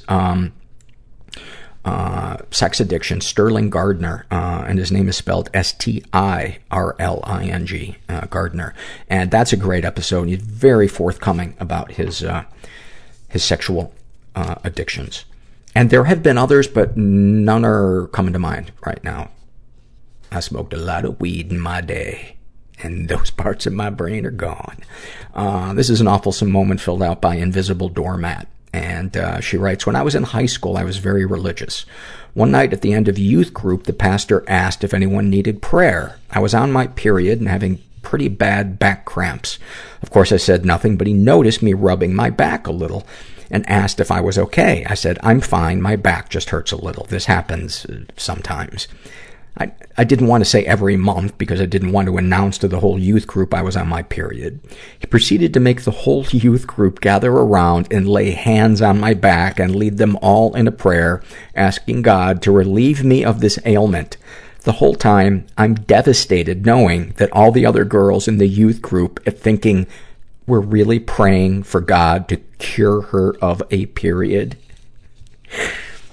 Happy birthday, Paul. I hope your day is full of joy, naps, and ice cream. Thank you. For those of you that follow me on social media, on my birthday, I was driving to go get a cappuccino, and I saw the most amazing fucking rainbow.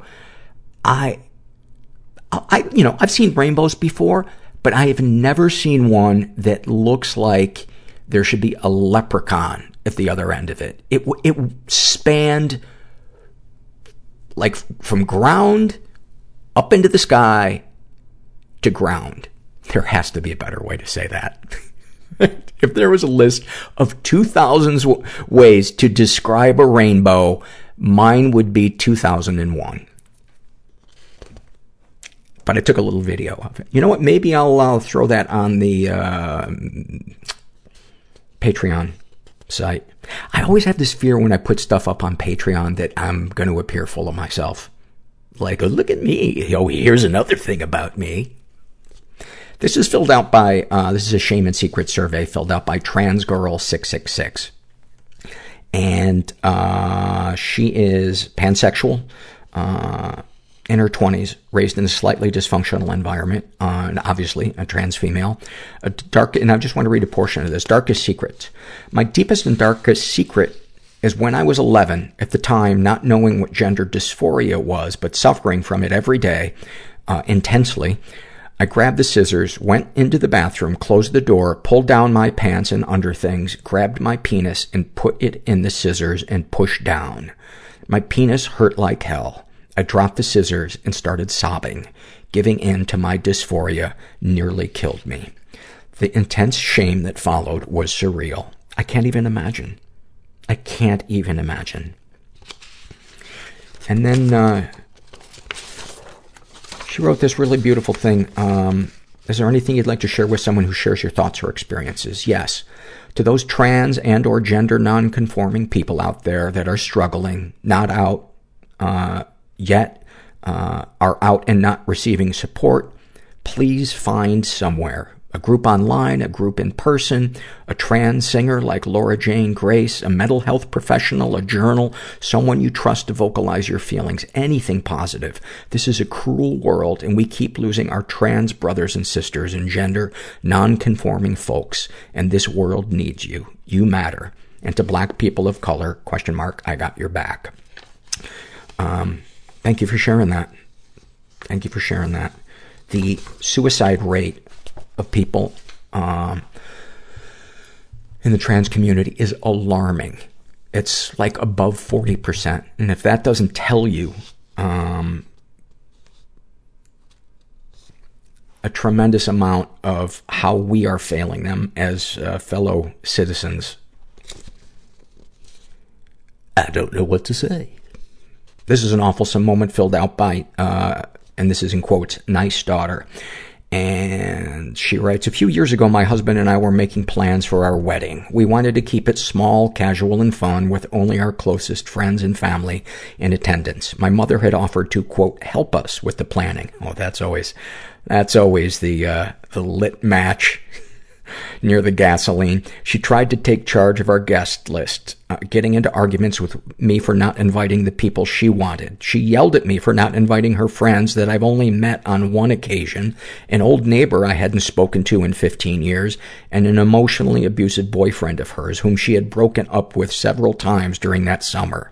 After continuously telling her no during a particularly heated phone call, she broke down and started crying and told me that I was ruining what was supposed to be the best day of her life. Oh my God.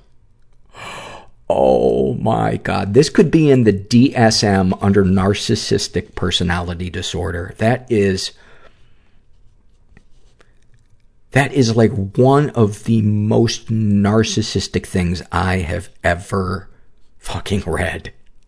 The only way that could have been worse would have been if she was combing her hair in the mirror and taking a selfie at the same time. She would have needed 3 arms to do that, but wow. And she probably has no idea. She probably has no idea. And that's not to vilify her. You know, we're all sick in some way or another. And it's not about measuring who's good and who's bad. It's just about trying to live a healthy, peaceful life. This is a struggle in a sentence filled out by Mr. Loser the Turd, as in T-U-R-D. Which begs the question, is there a Mrs. Turd in your life? About his ADD. Everything I see is made up of 1,000 other small things that are different from one another. I'm not sure I understand that, but it sounds deep. It sounds like to people who experience that probably has to be like almost a revelation in being able to articulate it. About his anxiety, the feeling that you get before walking in a supervisor's office. Doesn't matter if you did anything wrong, it's your fault already. About his anorexia, wish I was skinny enough to see my bones, but ripped and big like a bodybuilder. It's so funny how we attach like these magical ideas to if we could just get our body to look like such and such. I have never ever heard somebody say, you know, once I got my ripped abs, all of my problems went away, and I felt such a deep, unshakable peace that is with me today. About his love addiction. I don't care what you're doing. I want to know so I can cry over the fact that you aren't doing it with me. Oh, I love this one. Other compulsive behaviors. Standing up in the middle of company to go to the kitchen to just stand there alone. That is, oh my God. Yes. Yes.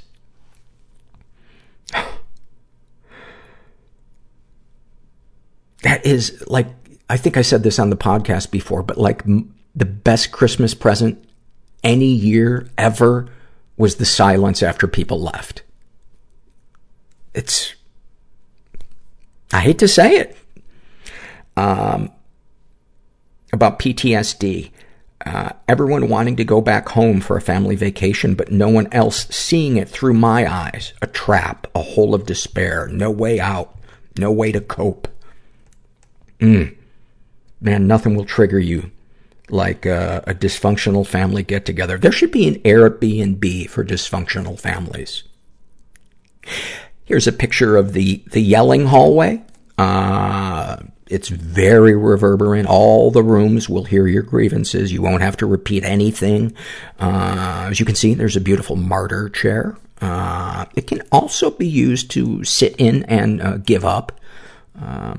You can see that there's a stocked bar. That's obvious. And we also have a dissociation nook, which is nice because you won't wander off. Thank you for sharing that. This is a shame and secret survey filled out by Single with Regrets, but Learning to Be Happy Now. And she is straight, in her 30s, raised in a slightly dysfunctional environment. Ever been the victim of sexual abuse? My brother used to make me touch him, and he used to touch me. My mom never caught on, and he told me his friend did it to his sister, and it was normal. This went on during one summer only, and I eventually got upset and wouldn't do it anymore. Have you ever been emotionally or physically abused? My boyfriend through my late teens and early 20s used to shame me about my weight and looks. Always told me I would never get any better than him if I ever left. He sounds like a keeper. He was a drug abuser and an alcoholic. He never physically abused me, but I was scared he would. He found out he was sexually abused as a child. I found out he was sexually abused as a child. Later in our relationship, he was arrested for peeping in women's windows. That was the final straw. He wouldn't get help for his child trauma, as he thought if he talked about it, it would make him gay. Wow. If you don't think that there is a problem with emotional ignorance in this country, I mean, the world, really. Because I would imagine you go to any country and people are there's gonna be a group of people that would, oh yeah, of course it does. Makes you queer right out of the gate. Any positive experiences with any of the abusers? The emotional abuse made me a stronger person today. I wouldn't be the determined person I am now if I had not endured some of his torture. It made me to get a place where I no longer cared what people thought and would have been quite happy to go it alone rather than be with someone like him. Darkest thoughts. I think about ramming my car into a tree with my children in it when they get me stressed out. Sometimes it's too much to handle on my own. I'm a single mother and would never hurt a hair on their head, but thinking these things somehow gets me over the hump. You know, to which I say, good for you. There are no wrong feelings or thoughts, just healthy or unhealthy ways of expressing them. And as a matter of fact, I was talking to a friend today who is a new parent and is feeling totally stressed out and overwhelmed, and was feeling guilty that they started feeling anger at their kid, but they didn't express it, they just felt it. And I was like, why are you shaming yourself for what is a completely human response? That's a logical response.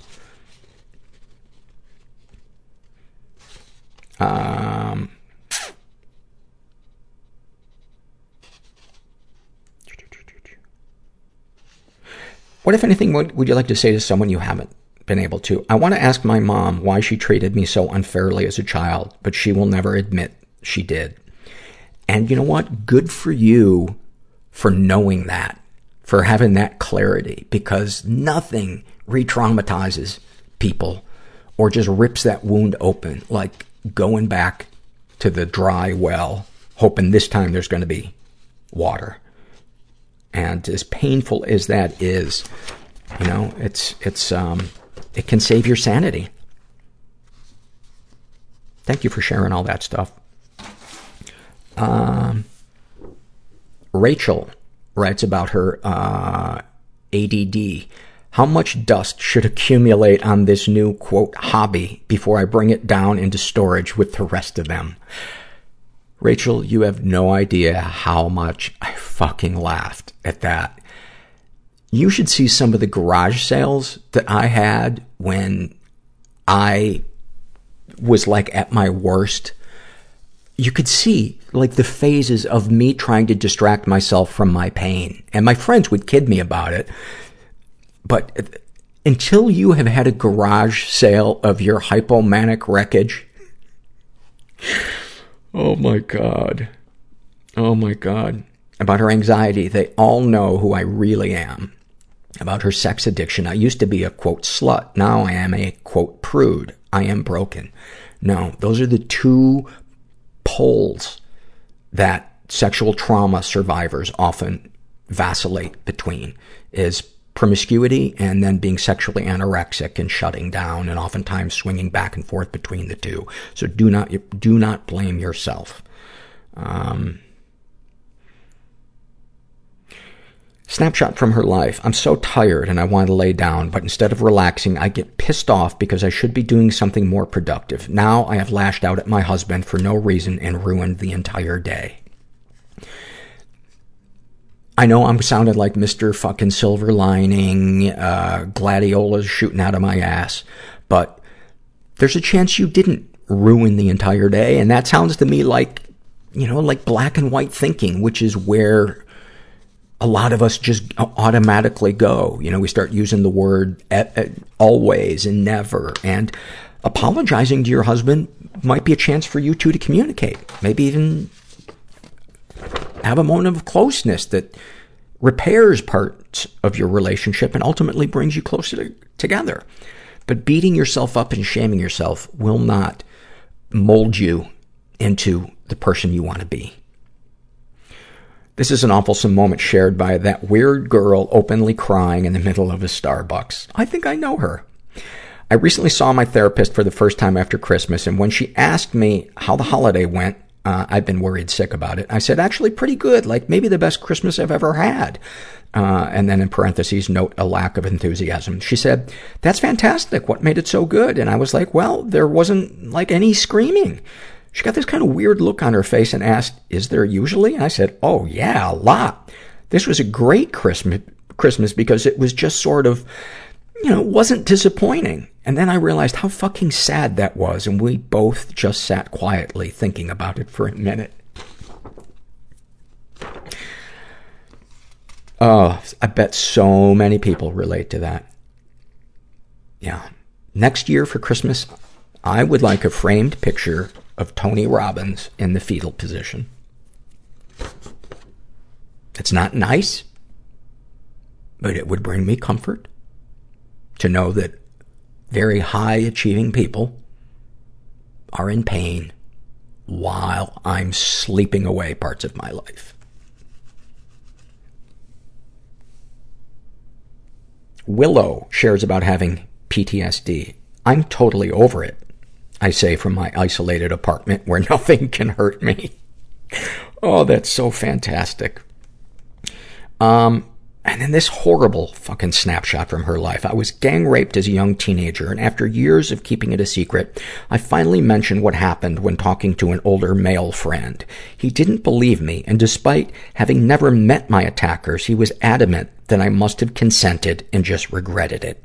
I still have scars from the attack.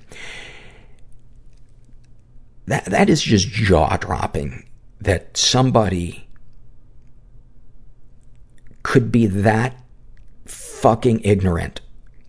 I would love to know what kind of personal issue he is filtering this through. But part of me wants him to have, this is so awful. Part of me wants him to lose a parent to cancer so that you can send a card that says, I'm so sorry your loved one died from the cancer they wanted.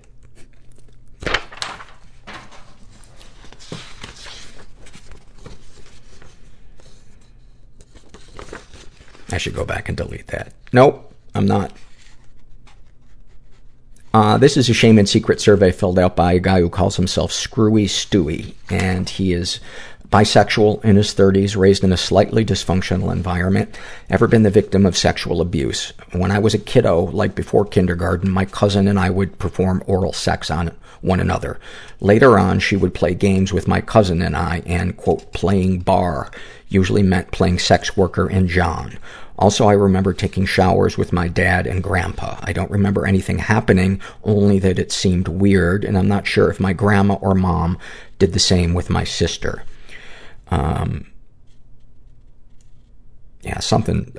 Kids playing sex worker and John, at that age is fucking red flag city.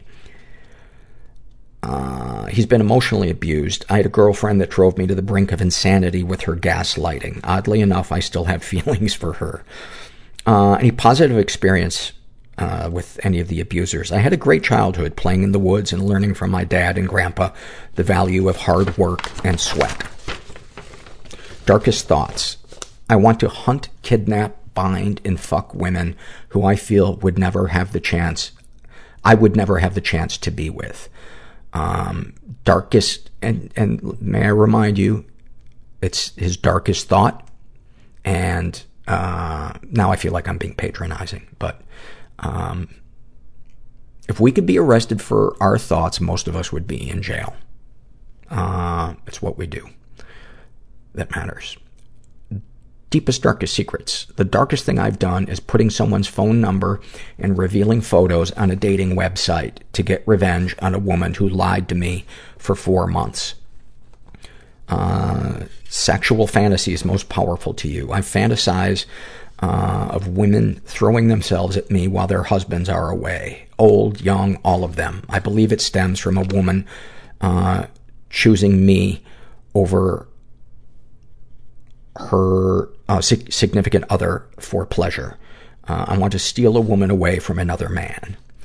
What, if anything, would you like to say to someone you haven't been able to? To my detriment, I always air my grievances.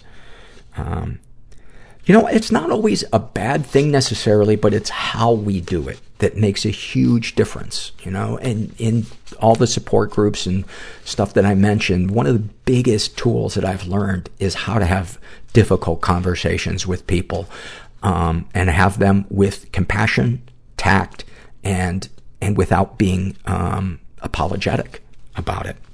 And that's, to me, the sign of becoming an adult. What, if anything, do you wish for? Someone to love me and want me the way I've loved and wanted others. Have you shared these things with others? I've shared with a few friends, but it gets too dark and heavy for most of them. I think a support group might be a good place for you to connect with people that share similar feelings or thoughts or desire to change. Anything you'd like to share with someone who shares your thoughts or experiences, get a cat or a dog. Those guys will always love you unconditionally. I couldn't agree more.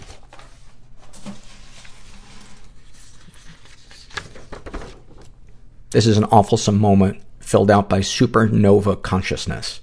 And she writes, a few months ago, I was lying in bed after having a terrible bout of mono and a shitty year at school where I barely got anything done. I've been trying to grapple with my parents as fast as I could so that I could grapple with my problems is a Freudian slip, Paul, so I could return to work and my thoughts turned to my boss. After writing for a few hours, I realized that he was setting off all kinds of triggers related to my mother, who was and still is abusive to me. It was terrible recognizing that I had probably been struggling for the past year because of this constant mashing of my trigger buttons, but I felt so much better that it wasn't some kind of moral failure. I finally had my answer. I walked into work the next week and announced that I was beginning the process of organizing a medical leave of absence. I haven't regretted the decision at all. Man, that is so awesome.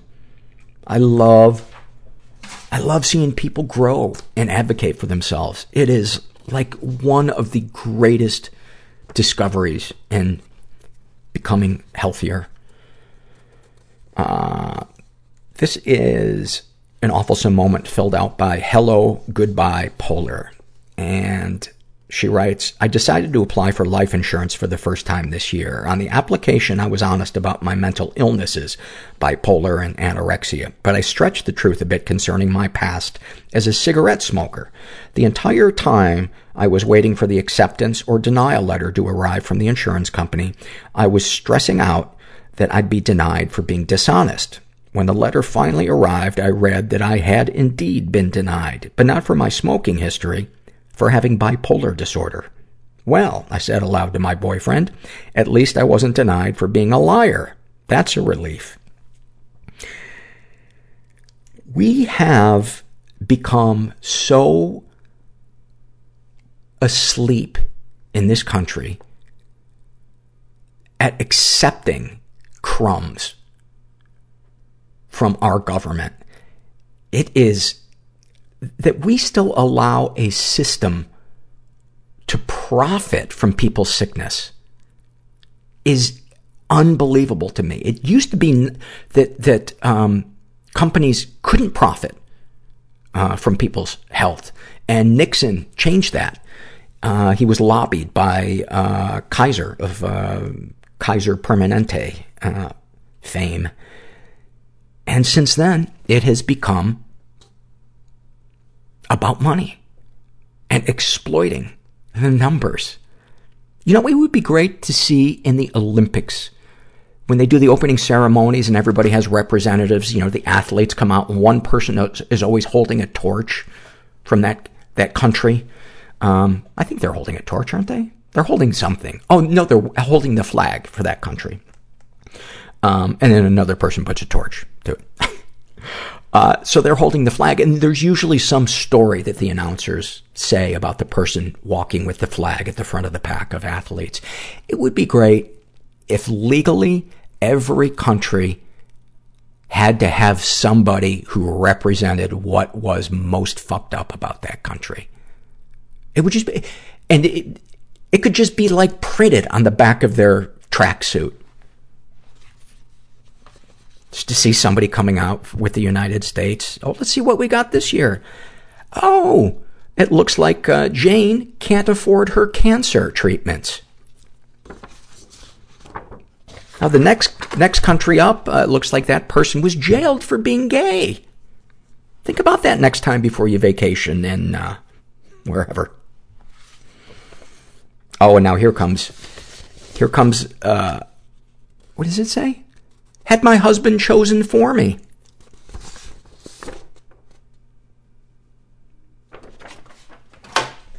All right. 2 sentences left. Sentences. Surveys. Survey in a sentence. Yeah, I think I'm getting drowsy.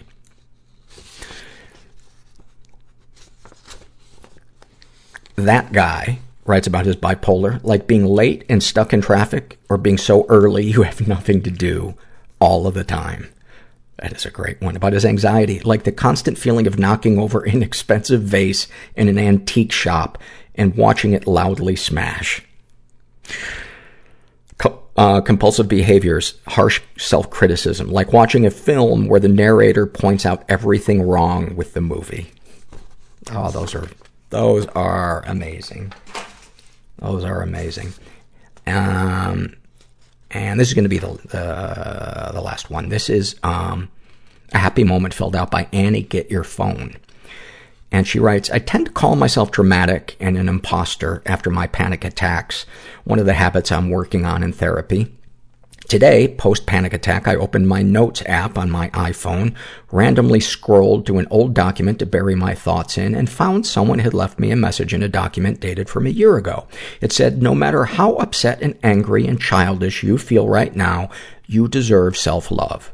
You deserve to understand that none of this is your fault and you can do whatever it takes to be happy.